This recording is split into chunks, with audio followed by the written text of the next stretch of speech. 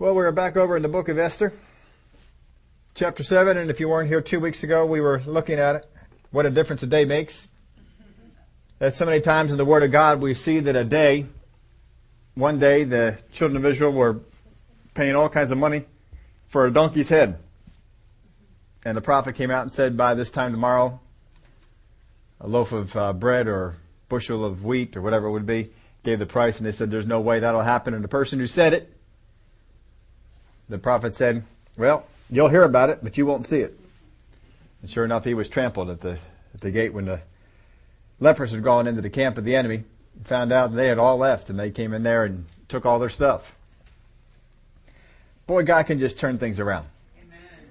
Children of Israel are on one side of the Red Sea, and things look bad. They're in the desert, and there's no water, no food. Things look bad. David is fleeing Saul, and things look bad. But I'll tell you what, God can just turn things around. We just got to have faith in Him and not faith in anything else. So last week we saw what a difference a day makes, and this week we get to see what happens when God's given a little bit more time. Give God a little bit more time, and boy, I'll tell you what, He can just do all sorts of stuff. See, Joshua knew that. He said, give God a little bit more time, all kinds of stuff will happen. So he said, don't let the sun go down. And so God said, okay. And He didn't let the sun go down, and boy, all kinds of stuff happened. What a God we serve. Amen. Well, we call this one here Holy Backfire. We had before Holy Conspiracy, and that, of course, is in the words of Robin from Batman and Robin. Because, everything was holy. Holy Backfire. My second thought for the title of this one was Seconds. Because this is a chapters here of seconds. And the first seconds we have is the second banquet. Because Esther had asked the king to come to the first banquet, so they went to that one. Now we go to the second banquet. Because at the first banquet she said, come to my second banquet. Now the king knew that she wanted more than just to come to a banquet. And so he's going to ask again, what is it that you want? Now last time we saw that Haman had come in to ask for the head of Mordecai, and the king said, who's in the court? They said, Haman is. And so Haman came on in. They said, what can we do for the man that the king wants to honor? So he comes up with this great scheme, what to do. And he says, good, go out there and do it for Mordecai. Make it quick. Go out there and do it right now. And he was so ill from all that, he had to go home and just rest. And in the midst of all that, he's brought out to the second banquet. So the king and Haman went to dine with Queen Esther. And on the second day, at the banquet of wine, the king again said to Esther, now this banquet of wine, you'll see this mentioned a number of times. And I am told that the Persians, when they had banquet, when I go to a buffet, you all know what is not on my plate. I go to a buffet. It doesn't mean everybody gets the idea I don't eat veggies. I do eat veggies, just at home. There's some things you do at home and some things you do when you're out. Eating vegetables is not one of those things I do when I'm out. But when the Persians had banquet, they apparently didn't do too much with the main course. The main thing of the Persian banquet was, now it's not just wine, but the main part of the Persian banquet was wine, and you might like this. They spent most of the time drinking wine and eating dessert. That's what their banquets were mostly about, was wine and desserts. Not too much in the main course part.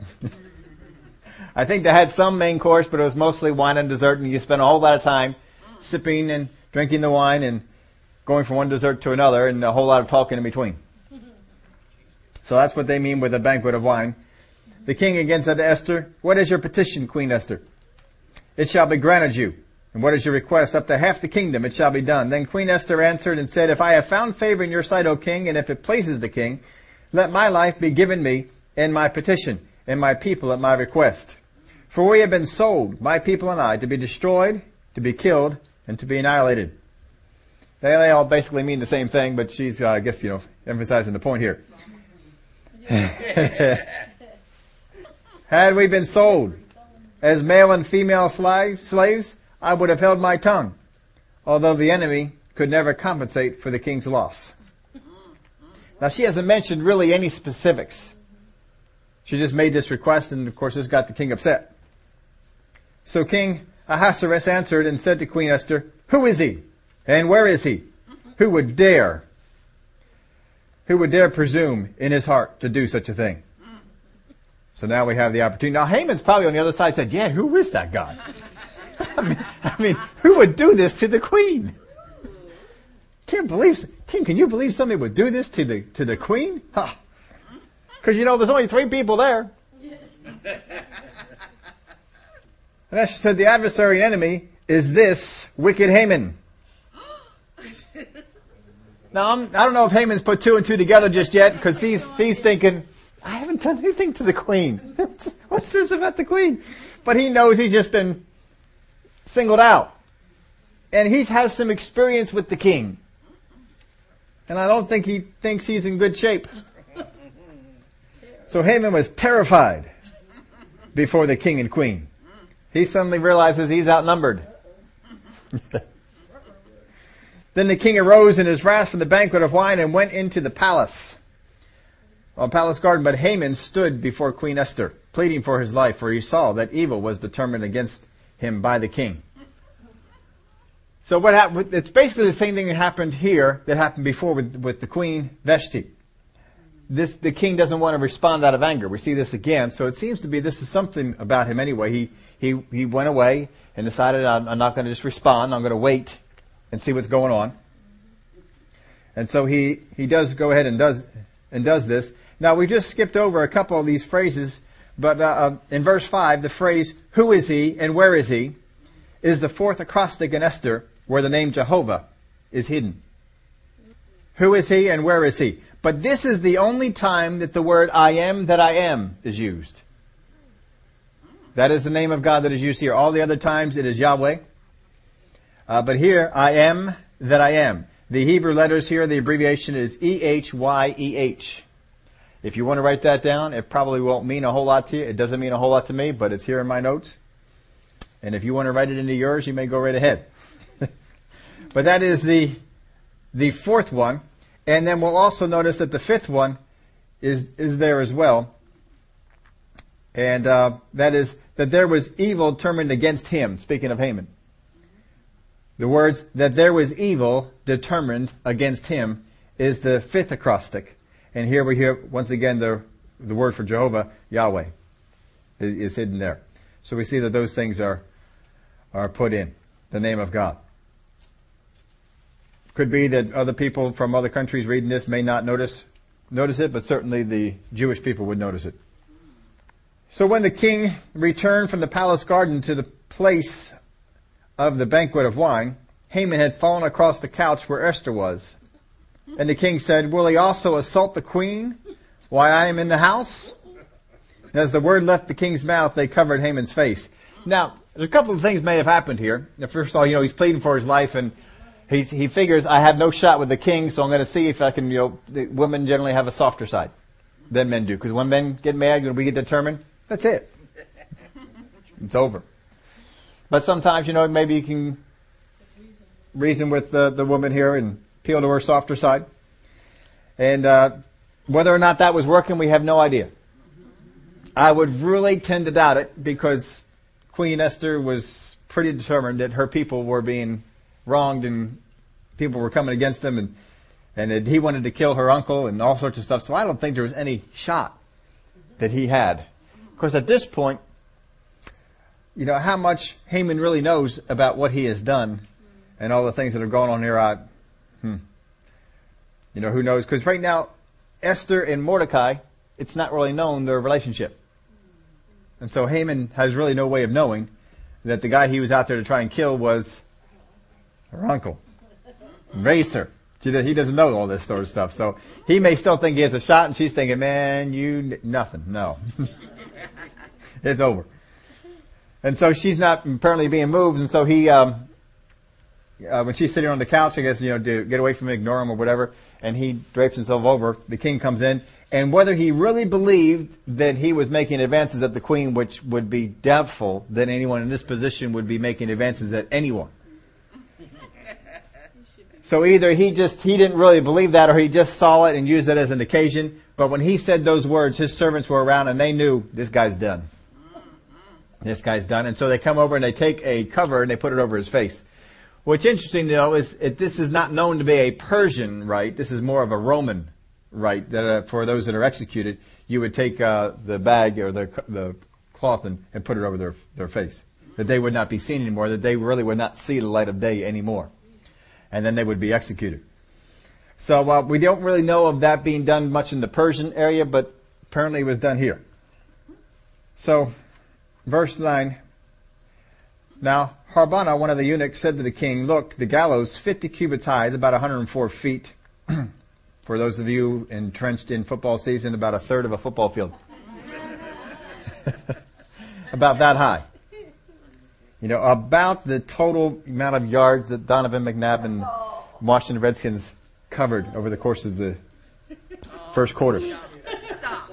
Just getting you an idea how tall that was here. All right. About 50 cubits high, 104 feet, somewhere in that area, which he had made for Mordecai, who spoke good on the king's behalf, is standing at the house of Haman. Then the king said, "Hang him on it." So they hanged Haman on the gallows that he had prepared for Mordecai. Then the king's wrath subsided. So one day, Haman makes these gallows for Mordecai, comes in the next day to try and put Mordecai on it, finds out he has to honor Mordecai instead. And then comes in the next day and finds out he's going to be hung on it. Boy, do things change. Now this is interesting. I'm not, again, the men of this age, and this era, their views on people, it just was, despicable. We talked about their views of women already. But take a look, the views not only of women, but of their views of children. How many fathers would take a gallows that you're going to hang somebody on? Now, not hang them by the neck, but to hang them on, they die a slow death on this thing. They're basically just tied to it until they wilt and die. How many of you would do that at your home? Your house? Where your kids play? Because, he was showing off his kids a little while ago. We know he's got kids. So you put this at your house for this thing to be done to your enemy. So your kids see it, your wife sees it, and he has no more respect for that. So the king just says, put him on it. So now he is going to be hung there for his wife and his kids to see him slowly die. Whew. Boy, that is something else, isn't it? Well, let's go on. So we see that the king, he doesn't respond right away. He walks off a little bit, cools off a little. I imagine he also reflected on the day when Haman came to make requests about the Jews. Won't you imagine he would have gone back over here and made it, just thought about all these things. Well, you know what? When he came and made that request to me, how did he phrase that? What is it that he said? He said this and, he said this and, wow. Boy, he really was deceiving me, wasn't he? He didn't want to let me in on all the things that he was, wow. He probably was pondering all those things that, going back to that day when that thing was made. So let me go on.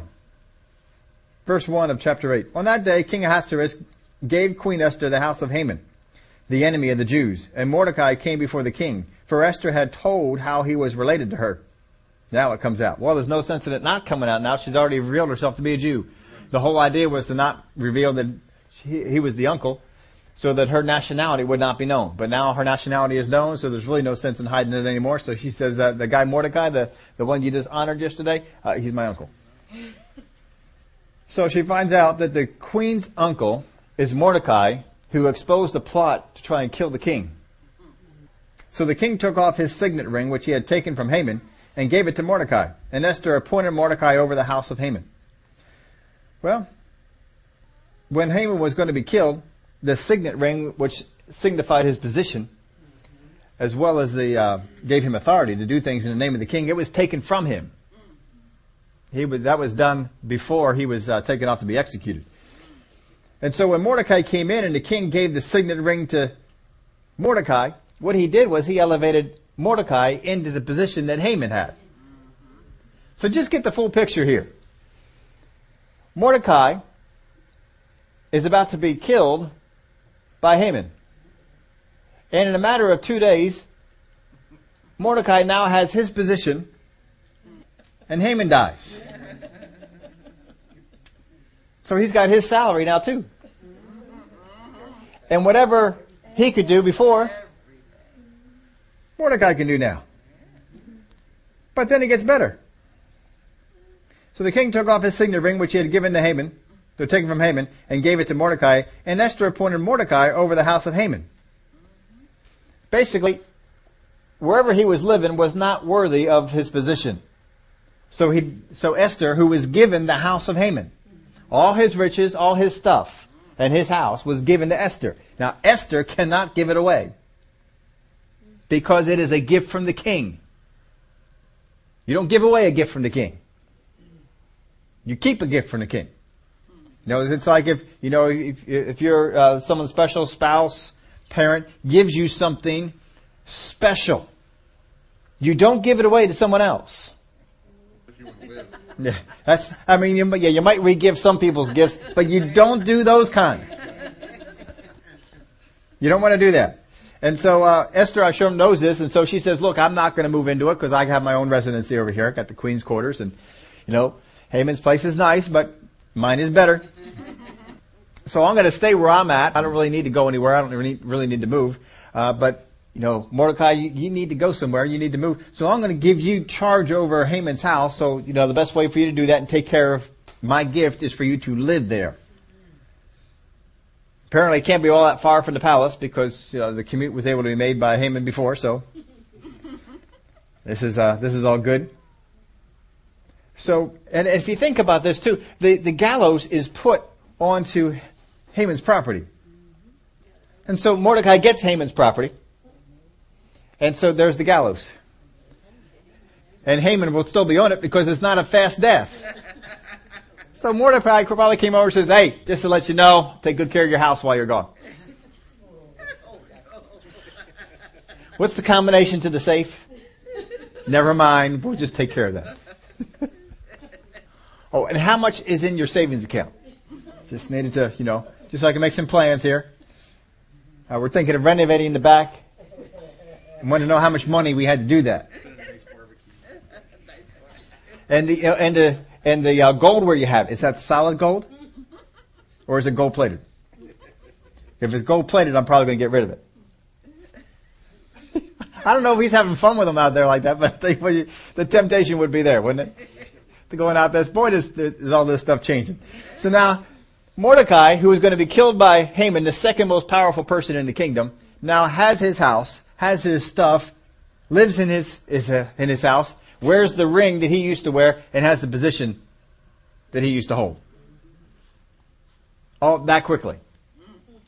Things are sounding pretty good, aren't they? Now Esther spoke again to the king, fell down at his feet and implored him with tears to counteract the evil of Haman the Agagite and the scheme which he had devised against the Jews. And the king held out the golden scepter toward Esther. So Esther arose and stood before the king and said, "If it pleases the king, and if I have found favor in his sight, and the thing seems right to the king, and I am pleasing in his eyes, let it be written to revoke the letters devised by Haman, the son of Hammedatha, the Agagite, which he wrote to annihilate the Jews who are in all the king's provinces. For how can I endure to see the evil that will come to my people? Or how can I endure to see the destruction of my countrymen?" Now, at this point, Esther is basically going to be told this. Queen, this is not written in the text. This is what basically the king is going to be saying to her. "I have good news and bad news. Which do you want first?" I don't know if he put it to her that way, but anyway, he basically brought up the bad news first. The bad news is this. Whatever is written by the king as an edict in his name cannot be revoked. Cannot be revoked. It's done. Once it's out there, it's going to happen. That's the law of the Persians and the Medes and all that. We learned that from the book of Daniel. Because of what was written. The king went out and he tried all kinds of ways to get rid of that thing so that Daniel wouldn't have to be thrown into the lion's den and he couldn't do it. And Daniel said, "Look, don't worry about it. It's fine. Throw me in."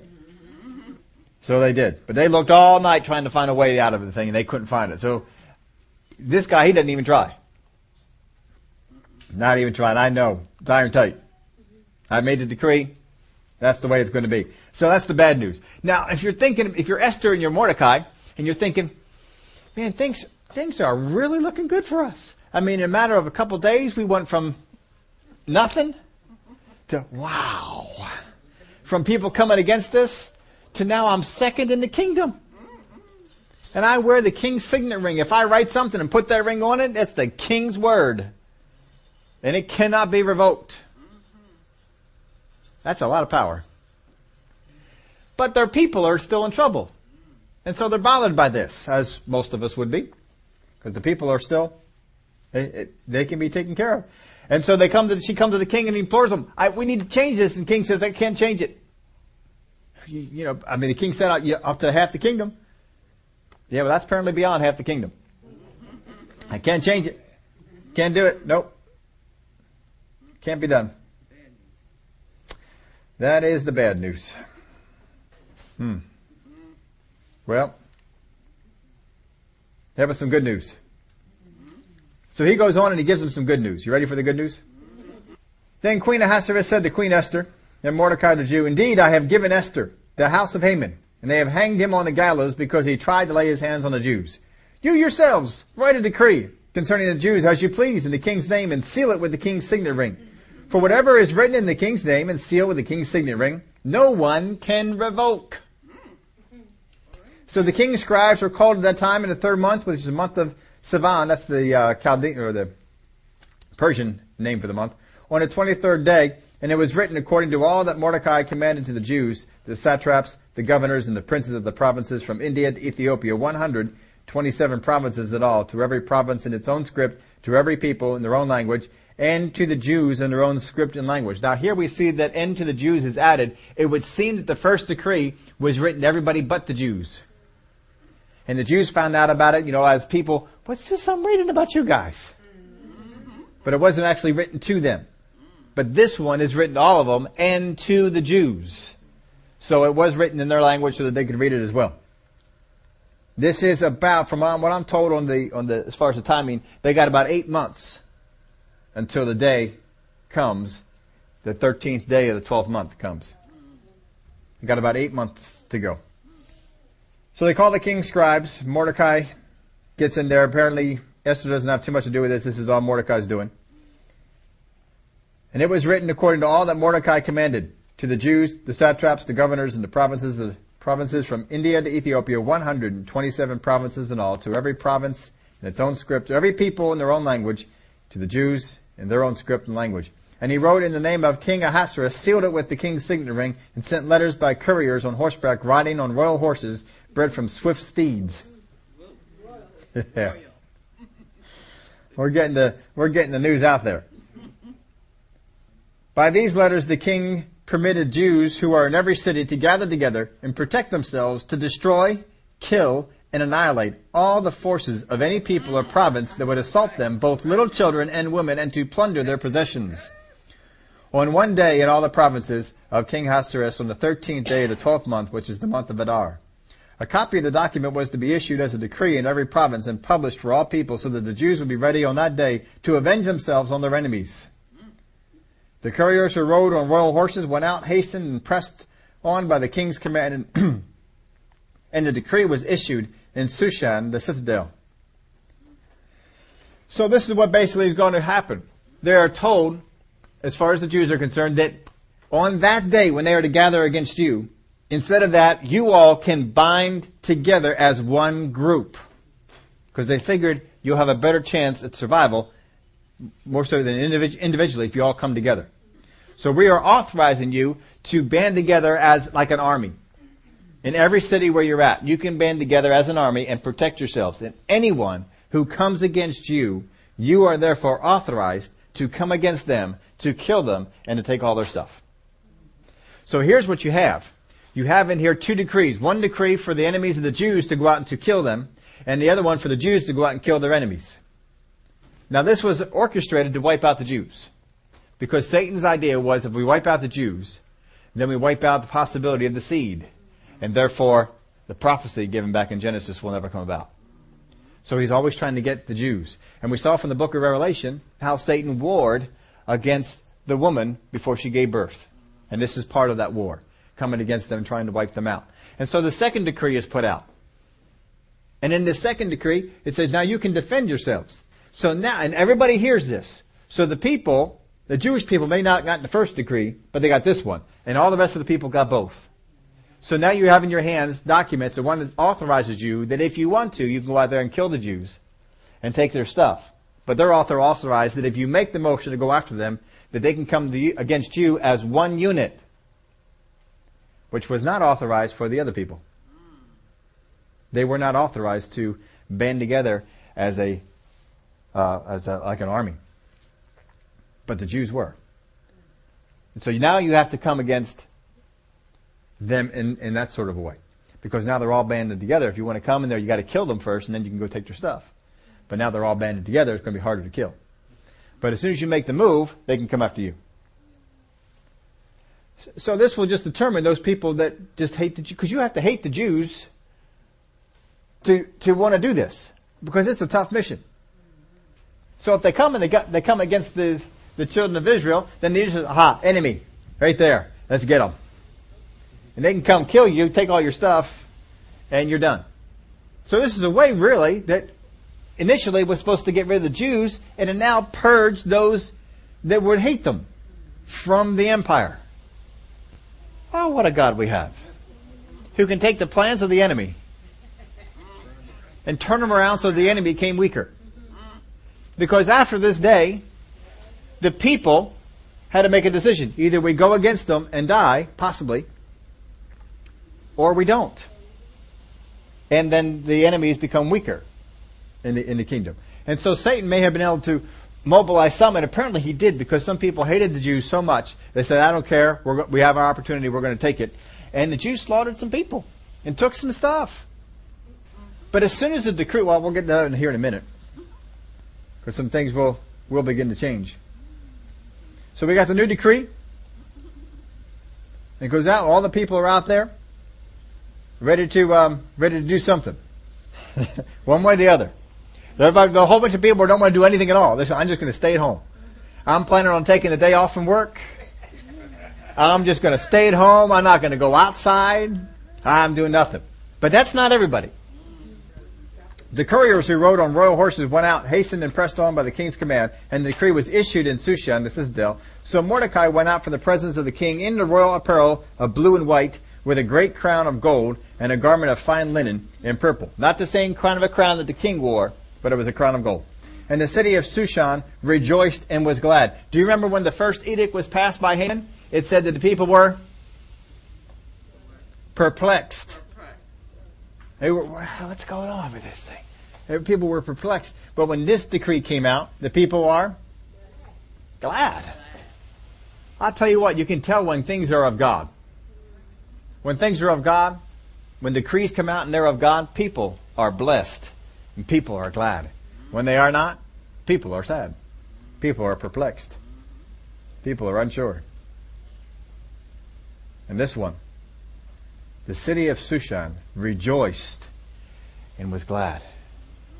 Because they heard that other decree and they said, this just doesn't sound, why should we annihilate these people? Now anyone who comes up against them, then they can, all right, this is better. We like this. They were glad and they rejoiced. And in every province and city, wherever the king's command and decree came, the Jews had joy and gladness and a feast and a holiday. Then many of the people of the land became Jews. Because fear of the Jews fell upon them. So even before the war started, they already picked sides. We want this side. We're going to be on this side over here. How do I become a Jew? What do I got to do? Point me in the right direction. Tell me what I got to do. What do I got to do to become a Jew? Now they probably didn't like the answer.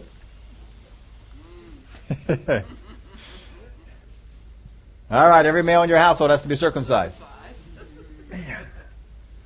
So you can tell how convinced these people were. We want to make sure we're on the right side. We're going to be there. And so, they're out there. If they had yarmulkes, they're wearing yarmulkes. They needed an accent, they picked up an accent. Whatever it was they needed, they got it going. So that they sounded Jewish, they looked Jewish. By the time they got there, they want people to say, we're the Jews. And when the Jews banded together, guess where they were? Somewhere in the middle, probably. We don't want to pick a fight, but we want to be here if there is one. This is what we want to do. You know, some folks just don't like fights. I don't know if any of you are hockey fans, you know there's some players out there in hockey, they just like fights. They're just drawn to fights. They're going to have fights. And but there's some people that became Jews, they don't want fights. They want to get away from all that, and so I'm going to become a Jew. They already picked the winning side. This is the winning side. This side right here, we saw all that happen. That's amazing. Haman came against Mordecai. We didn't even know he was a Jew. We didn't know Queen Esther was a Jew. Oh man, look at how God turned them around. Wow. We're going to be on this side. We see some things already that are going on, and we don't want to be on the other side. So a whole mess of people already become Jews. Now I'm sure that they weren't real devout Jews. They may have been Jewish on the outside and heathenistic on the inside. I don't know exactly. They may have been converted Jews all the way up until the 13th of Adar. We don't know. You know, when 9/11 hit, we had a whole lot of people who got spiritual for a couple months. And then by the time the next anniversary of 9/11 hit, how many people who had gone into churches were no longer in the churches anymore? It's kind of left all that sort of stuff. So, you know, people can get religion. It can help them out, you know, for a couple months. But then, you know, it kind of wane. This one's going to last at least 8 months. They're going to be Jewish for at least 8 months. Don't know what happens to them after that, but for 8 months they're going to be Jewish. But for Mordecai, I mean, things have gone pretty well. He lives in Haman's house. That's a pretty nice thing. It's probably better than where he was living. He has his position. He has Haman's position. And he's got Haman's power. And yeah, he doesn't have to hang outside the gate anymore. Or at the gate. He can go through the gate. Anytime he wants to. Just like Haman could. Things are certainly good. And Mordecai's exaltation is not the first time this happened in history. We see a lot of times that the Jewish people got exalted in foreign lands. You know, Joseph was exalted in Egypt. Second only to Pharaoh. Moses was heir to the throne of Egypt. And Daniel, of course, we know him and his 3 buddies.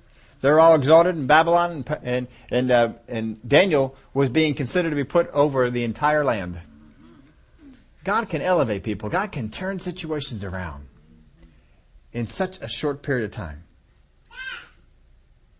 God can take a situation that was made to wipe you out and turn it into good. That it comes right back on the people that made the plan. The Word of God even talks about promises like that in Proverbs and Psalms, of how the plans of the enemy will come back upon themselves. Amen. And the plans of your enemies can come right back upon themselves to destroy them.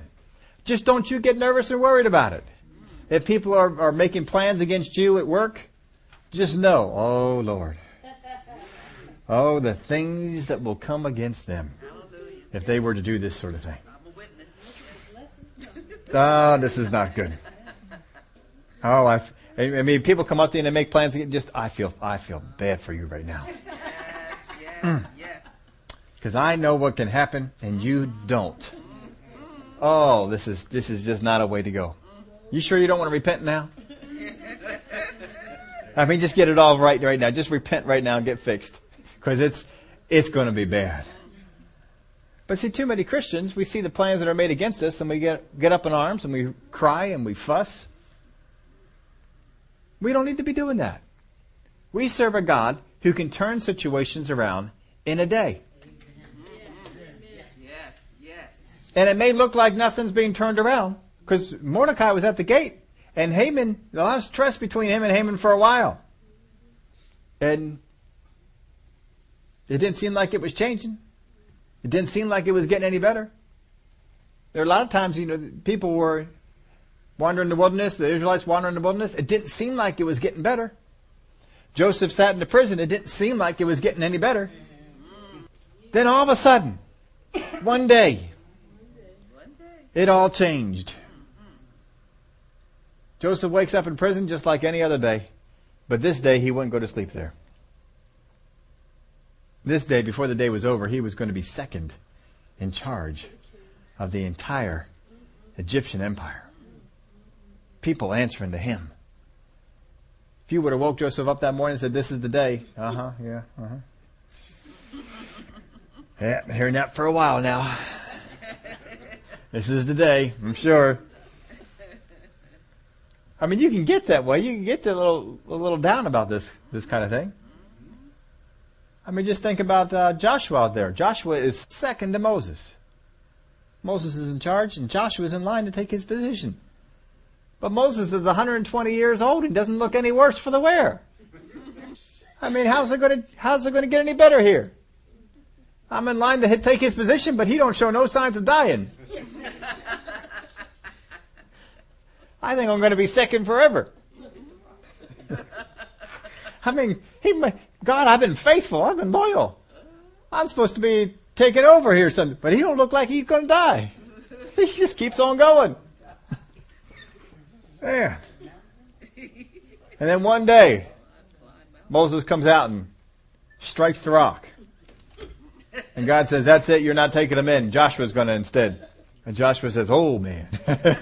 Boy, did things change in a day. Joshua, he said, I got my shot now. But see, don't dishearten. Just don't let the things that are going on around get on you. You got the economy that's going bad. Don't let it wear you down. You got people who come against you at work. Don't let it wear you down. You got doctors who say nasty things about your health and about the test results they got back. You don't let it get you down. You just keep on going. Father God, a whole lot can change in a day. I mean, I know what it is for today, but tomorrow can be a whole lot different. And you go back and you think about the stories in the Word of God, how it talks about how things turned in a day. And don't think God's got to think about your situation so far in advance that He's got to put some Queen Esther in position. Because God can deliver him no matter what. He did not need. I mean, did you think that, some people teach this, do you think that God caused King Xerxes to pick Esther? Because if he did, he went against his word. Because God says you're free to choose whatever you want to do. You can choose to obey, you can choose to disobey. It's up to you. You do what you want.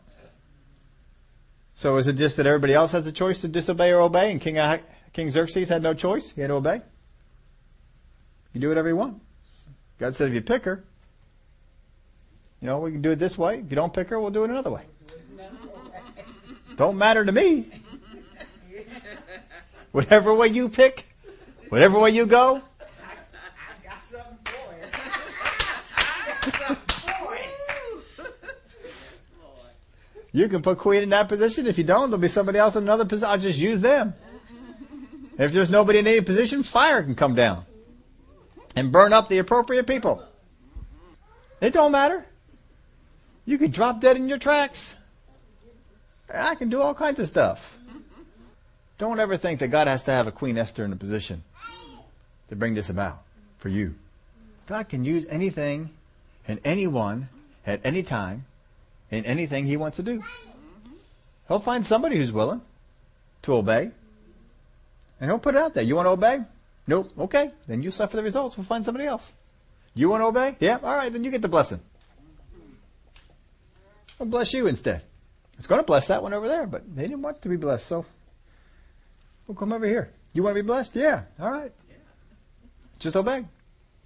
Because God will find somebody who will obey and do the things that are necessary to take care of whatever's been formed against you. Because God cared about Mordecai. Elevated him to this position. Gave him the house of Haman to live in. Oh, boy, a whole lot can change in a day, can it? But you got to have that attitude. You cannot go about life with an attitude of, oh, woe is me. Oh, I wish things were better. Oh, with God, it's so hard living here on this earth. Being obedient to you. Oh, it's so hard. I wish you knew how hard it was. Wish you knew how much I suffered trying to do what you want me to do. No. You get out there and say, Father God, you see what they're trying to do against me? I'm sure you're up there laughing at them. They're trying to come against me and stop me. They think they can stop me. No, they can't stop me. You see, you find people who face situations, and we look back time after time after time, and the situation's changed in a day. But look at how the people handled it. The children of Israel, their situation changed in a day. But what was their conversation like on the other side of the Red Sea? And was God pleased with it? When the people came against Moses, and he came out of his tent and saw all these people ready to kill him, he could say, "Oh, woe is me. I've been trying to be faithful to you, Lord, but oh, woe is me." He doesn't do it, does he? He doesn't do it. He trusts in his God. And what's his God do? He delivered him. You want to come against my servant? I don't care who you are, children of Israel or not. I'll knock you right off your socks there. You don't come against Moses. You don't come against people of faith. Because I don't care who you are. Open up the earth and swallow you up. You think just because you're a children of Abraham, you're going to be spared? Not at all. Knock you out. So if God will do that to the children of Israel who come against Moses, how much will he do to the children of the devil who come against you? How much will he do to sickness and disease that comes against your body? I mean, you should feel sorry for sickness and disease. Man, sickness and disease, I feel sorry for you coming against me. Because you're going to die. I mean, your time down here, it's short-lived now. Because you came against me. You shouldn't have done it. I'll tell you what, you might, if you leave now, you might have a chance. But you need to get out of here now. You don't want to be hanging around. Because tomorrow, tell you what, man, things can change in a day.